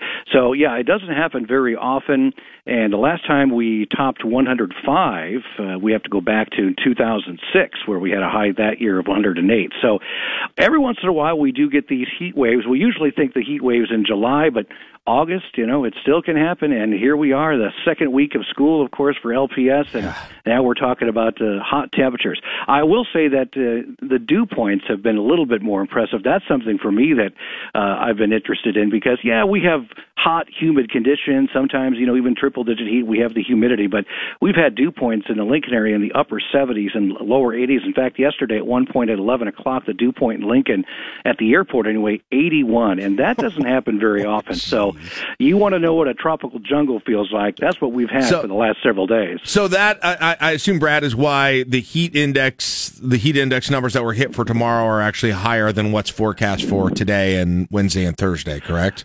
Yeah, that's right. See, basically the heat index, it's an apparent temperature. It's a feeling. I know some people kind of ask, well, why don't you just say what the heat index is? And we still have to actually do the air temperature, to go in the book. So 104 is the actual temperature. But when you add the humidity, it basically means our bodies are working harder to keep us cool because evaporation, the process of evaporating sweat, is actually a cooling process. So the hotter, the more humid it gets, the more moisture in the air, it's harder for that sweat to evaporate. So therefore, the body has to work even harder to try to keep cool. So that's why we talk about the danger of especially high humidity because, it may be 104, but your body thinks, it's 115 and is trying to work to keep that comfortable temperature. So, you talk about the dry heat. Yeah, that's still hot. That can still be bad. But, when you talk about 100 degrees, a dew point of 80, that's when it starts to feel like 115 and 120. Well, I know it's not going to be nice out today and tomorrow, but I do see the dew point we're in the late afternoon will be more like 71, 72 today. Tomorrow more like 68, 69, at least the hour by hour that I'm looking at. I know it's not going to be nice, but you think that'll make it feel significantly different? I think it will be better. I wouldn't say we have to get out of the danger zone, but you're exactly right. I mean, dew points, a little bit drier air going to try to work its way in from the southwest, so that should lower the dew points again to maybe the lower 70s today, 60s for the next couple of days, Wednesday and Thursday. So yes, it may not feel as humid, but another thing about drier air is actually temperatures can warm faster in drier air. It takes a lot more energy to warm humid air. So with the drier air, we might actually see the temperature a little bit higher, 104 today, but I wouldn't be surprised to see 105 or 106 tomorrow and still around 104, 103, 104 on Thursday. So, we may lose some of the humidity, but we may actually see the air temperature go up a bit. So, the bottom line is it's still going to be miserable for the next couple of days, even if the dew point falls into the 60s. Wow. So if it does get to 106, you're saying it hasn't been up there since 2006, is that right? That's the year. That's the first year I went on radio here. So we had a high in 2012. That was a pretty hot summer. We had a high of 105 that year. Yeah. But again, I think we have to go back to 2006 before we saw something higher than that, which was I believe in July of 2006, where it got up to 108. Wow. So, Caleb, I can say it's the hottest day since I've been on radio, perhaps. If that happens. Yes. I guess that's exciting. Hey, I want to ask you, Brad, and I don't know how much you know about this kind of technology, but it's all over the news this week, the wet bulb globe temperature. As I understand, it's a measure of heat stress in direct sunlight. This is what a lot of the schools are using right now to kind of make a determination on whether or not activities are safe. What do you know about this, and what can you tell us about how this actually works? Well, again, you talk about, they're trying to factor a lot of things in there to basically, as you mentioned, the heat stress on the body, what it takes for the body to cool down. And, of course, if you're exercising, that makes it even worse.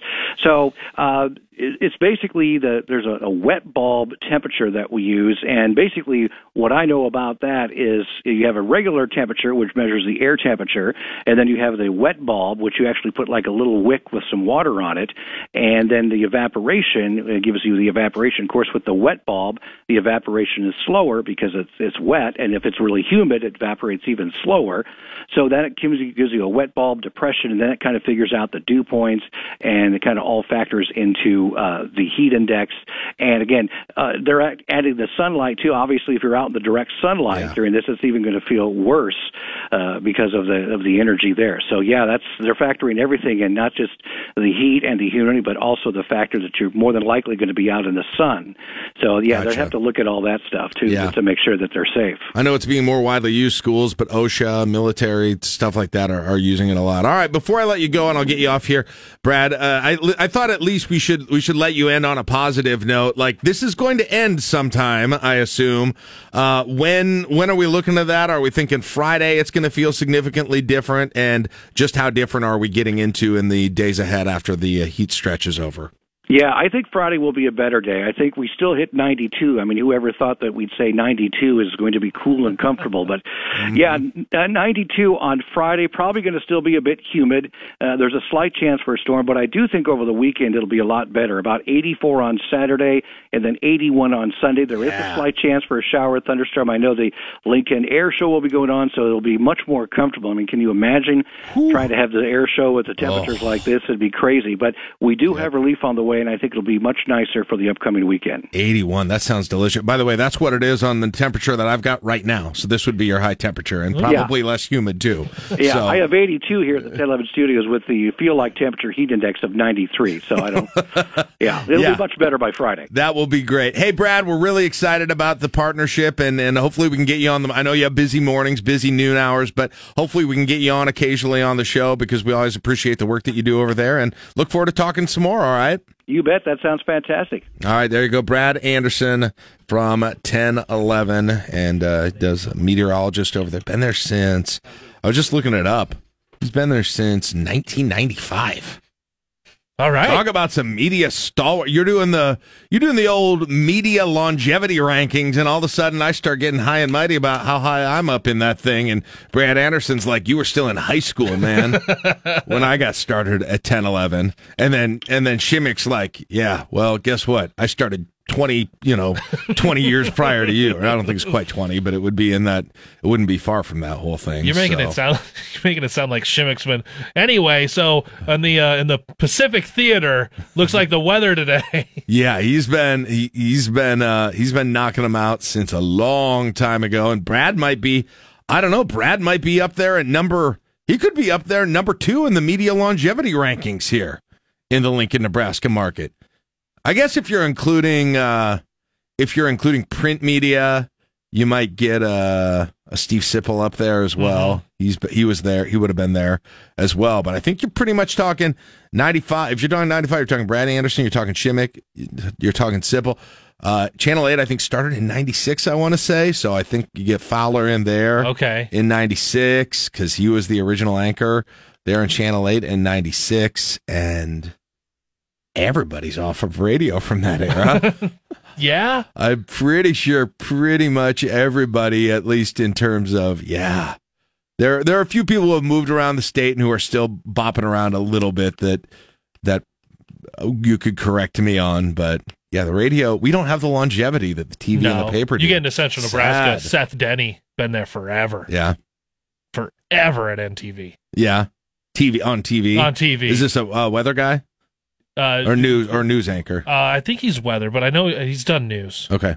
I can't remember 100%. Yeah. It's been a long time since I've watched NTV back in my neck of the woods. Well, but yeah, when you go radio,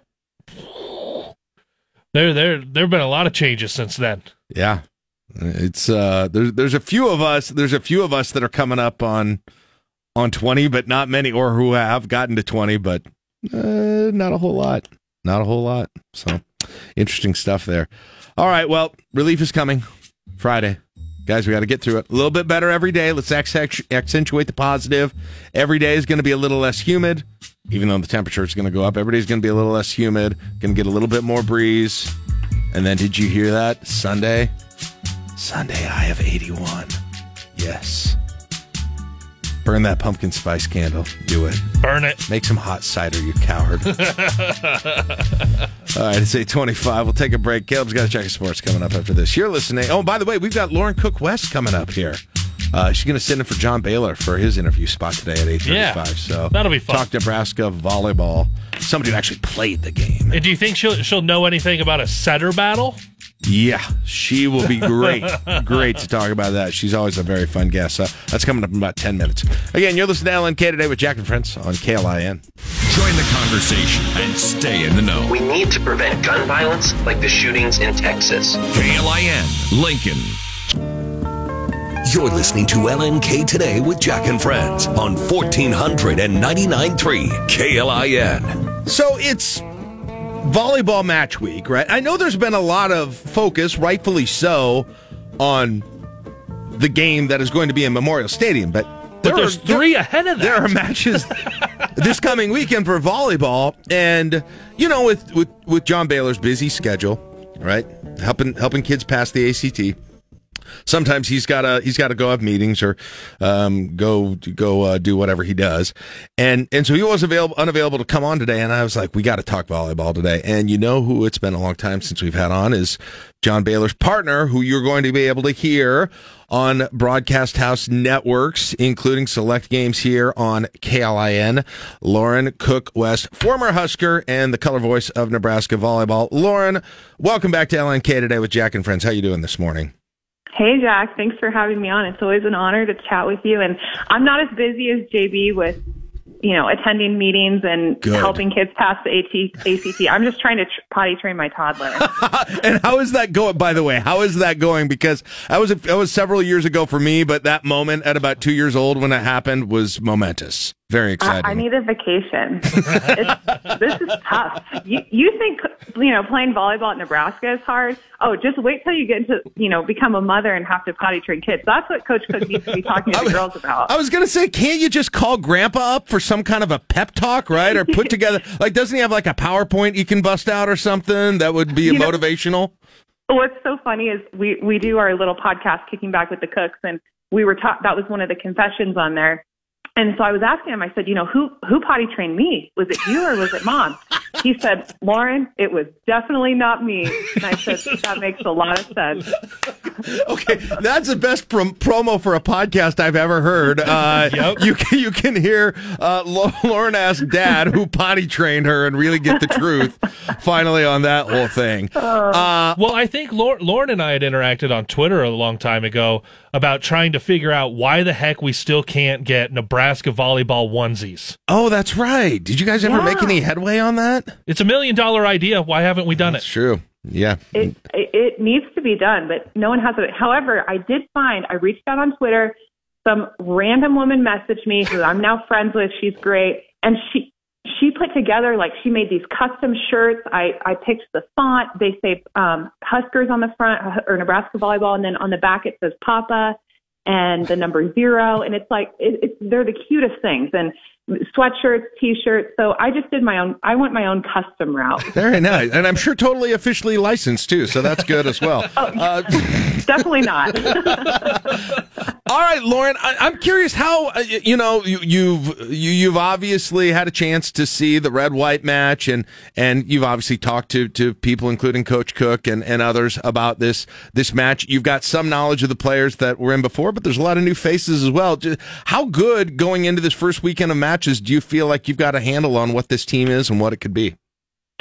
There's a lot of talent, and everyone keeps saying, they're so young, there's so much turnover, and that's definitely true. But the other thing that I've heard in response from the team is 137 hours, and I don't know if you've heard that, Jack, but I guess they came up with that number working with a sports psychologist, and it's the amount of hours that they all have cumulative over time that they've played volleyball. So you have to remember, this young group, they've played with Team USA, they've played club, they've played high school, then they've also been here since January.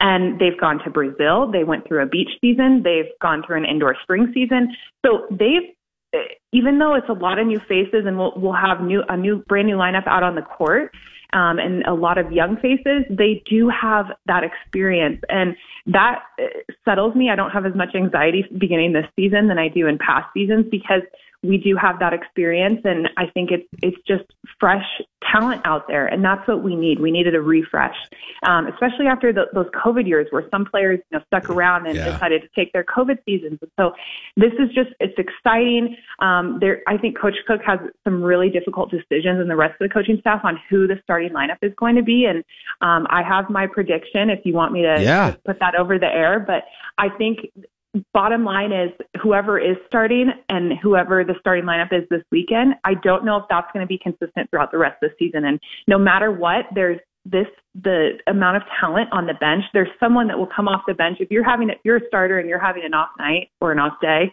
in a match, someone's going to come in off the bench and sub in for you and be able to play for you. And that's the beauty of going back to a 5-1. Remember last year we were in that 6-2 with the 2-setter system, and now we're back to a 5-1, which is a 1-setter system, which means there's more substitution. So the coaching staff has the ability to, if someone's having an off night, to really bring in a new player and give the team, an extra boost.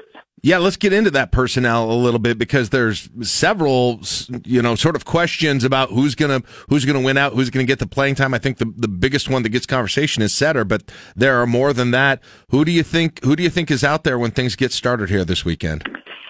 If I were betting, which I still don't think it's definitely not legal for volleyball, right? No. I mean, we've got a casino in Lincoln now, but I don't think they've got volleyball lines there, and they can't if it's in the state of Nebraska. If it's out, they could technically, I guess. But we'll say this: if I was an assistant coach, here's who I would tell Coach Cook should be the starting lineup. Okay. I would put Bergen Riley at setter. I think she proved in the red-white scrimmage she's very consistent. She's super quiet, and you kind of forget that she's out there. But her court awareness, she's so in tune with what's going on, what the opposing block and D is doing. She knows when to set which hitter, where to put those. Each hitter, even though you're setting, the outsides, two outsides hit two different balls. So you're still setting the outside pin, but you're setting a different ball depending on who that outside is. So she just knows her court awareness. She has a really high volleyball IQ. So I think Bergen Riley is your starting setter, and I think that's going to be true the rest of the season. Then you have the middles. That was another big question mark. And I think Becca Alec, she has the most experience out of the three middles. So I think she'll definitely be a starter out there, and she should be. She knows the Big Ten. She's been around. She also, when you go back to a 5-1, you lose in 3 rotations. You go down to 2 hitters in the front row or 2 attackers. You lose your third attacking option because the setter has to rotate to the front row. So you really need to be able to have a middle who can run behind the setter and attack behind the setter. Gotcha. To spread out the block. So Becca's really good off of one leg. We call it a slide attack. Yep. And she's probably one of the best players or best middles on the team who can attack that slide attack. So that's crucial in a 5-1. So I think she'll be out there. And then this may be a surprise, but I think Andy Jackson, she was on every winning side in the red-white scrimmage, and they were rotating the middles each set. And Andy Jackson won every single set. So I think she'll be a starter out there, even though she's young. She's very athletic, and you need a middle who's athletic, who can move side to side for blocking and who can run off of one leg when attacking. So I think it will be Becca and Andy in the middle. Then on the outside is the other big question mark. Harper Murray. I mean, how do you keep her off the court? She was legit. That was my biggest takeaway from Saturday night. I didn't know she was somebody I hadn't seen a lot of, and I've got a tweet. I'm looking at it right now. That evening, all it says is Harper Murray is legit in all caps. Are you still on your Dream Crusher season kick? That'll start when the season gets going. Yeah, that's an ongoing shtick by me. That's correct. Yes. She is a Dream Crusher. Yes. She is going to pop a volleyball with how hard she attacks. So yes. Certified Dream Crusher. I love it. Yeah, certified Dream Crusher. There you go. So she's definitely out there. And then the other player, I think we saw Allie Batenhorst on the red side, which traditionally is the starting lineup side. But I think Lindsay Krause outperformed Allie Batenhorst. So I think we're going to see Lindsay Krause out there. Lindsay is also just a competitor. She reminds me of Hannah Worth. I don't know if you guys remember back in the day Hannah Worth, but she just competes. And I think you have to have someone like that out on the court. And I think also Lindsay struggles with passing. Some people probably saw that in the red-white scrimmage, but you have to remember Lainey Choboy, she'll be coming in and playing back row, 3 rotations for Lindsay Krause. So you'll have Lainey back there passing, playing defense, who at times, to me, she looks better than Lexi Rodriguez, which I thought was impossible. Stop. You can't say that on this station. We're going to dump that. Lexi is one of the best, but there were times where Lainey looked better. So she's a libero. She's a starting libero like anywhere else, right? In the country? Absolutely. And she knew that. She knew that committing to Nebraska. Right. That's crazy. She wants to be here. Yeah. So you have the outside, middles, and then obviously Merritt Beeson on the right. And she'll play. That'll be fun to watch because I can't remember the last time we had a right side who played all the way around, all 6 rotations. And then you may have Maisie Bosinger coming in and as a serving sub for one of the middles. Okay. And then obviously Lexi Rodriguez at libero, and I think that's the whole lineup. And you said this earlier. You feel like though this might be it might be a case of, hey, we got people close enough in these battles that maybe you're going to see this toyed with a little bit during the course of the year. Just because you're a starter on Friday, this coming Friday, doesn't mean you're going to be going forward. Absolutely. Is that right? My prediction is we won't have a consistent starting lineup until Big Ten play. I think it's going to take the entire preseason for everyone to figure this out. And hopefully by Big Ten, we have it figured out because I think consistency is really important, especially with these younger players, of who you're going to be playing next to, who you're passing next to, who you're attacking off of, who you're blocking next to.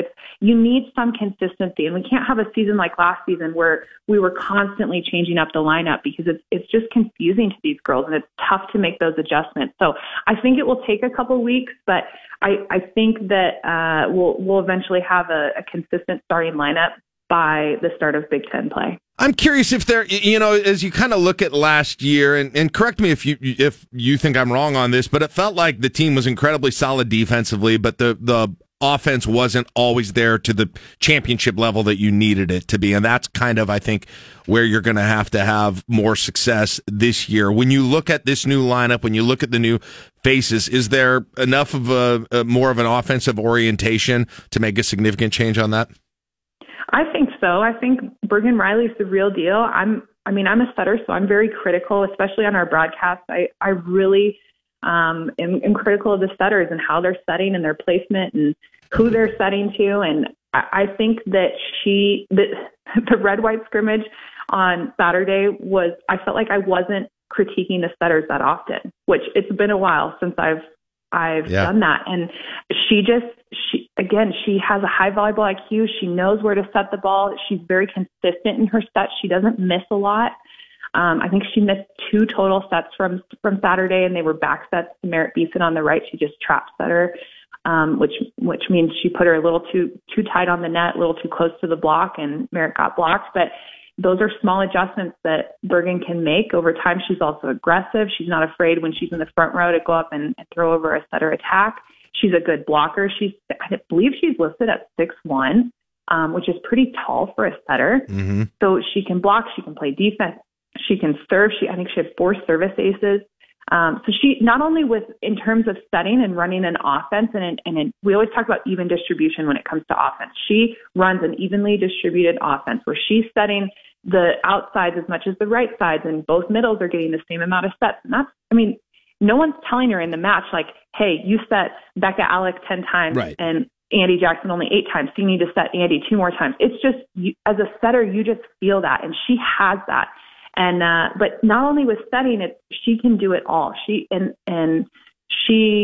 a setter, you have to be able to, because you're playing. Most setters are playing all 6 rotations. You have to be able to serve. You have to be able to play defense. You have to be able to block. You have to be able to, be aggressive when you're in the front row, so the opposing blockingee respects you, and then that opens up holes for your pin hitters. So she can do it all. And then on top of that, she's just a really smart setter, and She doesn't miss often. She's very consistent, and I just think that she's going to take this offense to another level. You mentioned it. We can play defense. We know we have a great defensive team, but can we get there offensively? And I think Bergen's going to be the one who's going to take us there. Just an aside on setters. I like talking to setters because like you talk about all the positions in sports where you've got to make quick decisions. You think of, the quarterback in football or a baseball player swinging. I did a podcast with Nicklin Hames last year, and I had her take me through like the 3 seconds between when the ball's passed and when that set gets off your fingers. And you guys are processing like it's like a supercomputer in your head, the things that you're processing in those 3 seconds. And then not only are you having to process things in your head, you're also using your peripheral vision to figure out, okay, what's the opposing block and defense doing? Where is everybody? You're trying to look out of the side of your eye. Then you're trying to look out the other side of your eye, like, okay, where are my hitters at? Are they in place? And then you're trying to listen. What set are they calling for? Are they ready? So, I mean, there's so many things going on, and you're right. You have to be able to process that all so fast. And again, Bergen can do that, and she does it in a really calm demeanor and makes it look easy. Well, in trying to do that, how tough is that to do at 18 versus having to do that at 20, 21, 22? Well, you definitely get more experience as you go. I mean, that's obvious. But she's, and this goes back to what I mentioned earlier, she's played at some of the highest levels. She's played with Team USA. She's played in club championships. I mean, she's played at high school. I think she won some state championships with her high school team. So she's been around the block, and she's played at some really high levels. And she's also been training her entire life for this. I mean, this is, I think she wants to go on and play professionally afterwards, but like this, she's at the pinnacle of, her dreams and her goals right now. And beyond that is maybe she goes and plays professionally, but this is it for her. Like, this is what she's been training and working towards doing. And so I think she's very prepared. And also, setters come in early every day. And so she's getting extra contact, extra reps, and watching extra video with the coaching staff. And so they're going to have her beyond prepared. Hey, what did you, I was watching the fourth set of that scrimmage. I was watching and listening. My daughter and my wife were at it, and I asked them the same thing afterwards. I was like, was that the most like weirdly intense volleyball scrimmage you've ever seen? It felt that way to me. You've been a part of a lot more of them than I have, though. Hands down, the best red-white scrimmage. And if that's any inclination of how this season is going to go, I mean, we are going to be in for a wild ride. And if you look at some of these, preseason matchups and then Big Ten matchups, I just think there's going to be a lot of close games, and it's a lot of comebacks, and it's going to be intense. I'll say that. I'm predicting that it will be very intense and just highly competitive, and just some really good volleyball that I don't know if we got that last year. We had some nice matches last year, but this year I just think everything's going to a whole nother level. Yeah. Yeah, just like Lindsey Krause, for instance, during that day. I mean, she was dialed in, and there were a lot of players but I noticed that a few times. It was really compelling television again for a scrimmage that in the end doesn't mean that much, although for player evaluation, I'm sure it does. Hey, I want to ask you while I've got you here, since we'll be talking about this a lot next week, is this game in Memorial Stadium. I'm just curious, like, what is that experience going to be like for these players when you think about this? If you had ever got a chance to do something like this, what exactly is not only the experience of just doing it and all of the pomp and circumstance around it, but actually then playing in a game outside in that scenario going to be like? I think it will be. It just will be so cool for these players because they could be breaking a world record. I think it's a world record, right? There might the U.S. They'll be right up against the world record. They'll be right up, which was a soccer game, right? Yeah. Okay. Yeah, some soccer game. Yeah. So obviously they're going to break the Wisconsin record, which. Yes. Sorry, Wisconsin. I don't think you're ever going to top That's done. that. That's done. Yes. I love how competitive Coach Cook is. Like, hey, you think? Wisconsin beat the record last season. Okay, we're going to put it in Memorial Stadium. Now you can never touch it. By the way, I looked it up for him. The next step is the Indianapolis Speedway. That holds like 250,000 people if it's necessary. So just FYI, you can tell him that. Okay, I will. I'll pass that along. Well, so it will just be a cool experience because they get to be a part of history and they have the whole state is showing up and going to be there and supporting them. But I'm a little nervous playing, depending on the winds. Nebraska's windy. We all know that. playing with those winds, I mean, playing on the beach, you have a heavier ball. It's a little bit different, a little bit easier to play and embrace that wind when you're playing sand volleyball. But to play indoor volleyball outside with that wind and potentially some other weather, it might be interesting. I have the solution. It will be interesting. What's that? Lauren, I have the solution. High underhand serves. Every beer league sand volleyball tournament high underhand serves. By the way, I am freaking sweet at those. Oh my God. I could do a little tutorial if needed. You put it up and you let Mother Nature take care of the rest. Those are like torpedoes coming out of the sky for me. I have to tell you guys a really quick funny story. I played in one of those, spikes beer leagues. Yeah. 2-on-2 with at the time it was, Jason was my fiance. We were engaged. Yes. And we played in this 2-on-2 league, and he was so bad. I don't know why we did this. And you guys, I almost called off the engagement. That's how bad it went. That's awesome. Yes. Now we're happily married with a child. I mean, we're great, but that was close call, though. So close to saying I can't marry you. You're so bad at beach volleyball. I can't be with you for the rest of my life. No more volleyball. No more volleyball teammates to just keep our marriage on solid ground here. By the way, say hi to him for me, and Lauren, I always appreciate you coming on. It's always a blast, and we're excited to have you a part of the network that we're partnering with here again on KLIN, on B107.3 across the hall. We love having you and JB on, and so we really look forward to getting these matches started. Well, thanks, Jack. I always appreciate you asking me to come on, and my goal this year is to drop Dream Crusher one time on the air for you. Yes, please. All right, we'll be listening for that. Crusher, baby. All right, good luck on the potty training, Lauren. Thanks, Jack. Have a great day. Lauren Cook-West. Oh, that's hilarious. Can you imagine being, get over there. Get over there. They're trying to direct him to be at the right spot. Man, I've had some bad showings in some beer league sand volleyball, but never that Not bad. when you've got a teammate of that quality. I've never had a teammate of that quality either. All right, it's 8:57. We'll wrap up the show after this on KLIN. You're listening to LNK Today with Jack and Friends on 1499.3 KLIN. All right, that was fun talking to Lauren. She's the best. It's great. Hey, Lauren Cook-West, more like Lauren Cook-Best. Okay, that'll be enough. Joe Jordan, News Channel Nebraska, thanks for him joining us as well. Coming up tomorrow on the show, it is a Wednesday. That means What Chaps Your Hide Wednesday. Ooh. What Chaps Your Hide Wednesday? Be looking for that Facebook post later this afternoon. You can text in 24/7 with whatever it is that is chapping your hide. Just don't forget it. That's always an issue for me, and that itself chaps my hide. Also, John Bishop will join us tonight. Krista Yoakum, among others, on the Dan Parsons Show. Interesting talk about the jail. Be listening for that starting at 5 o'clock tonight. It is 9 o'clock, KLIN Lincoln. From the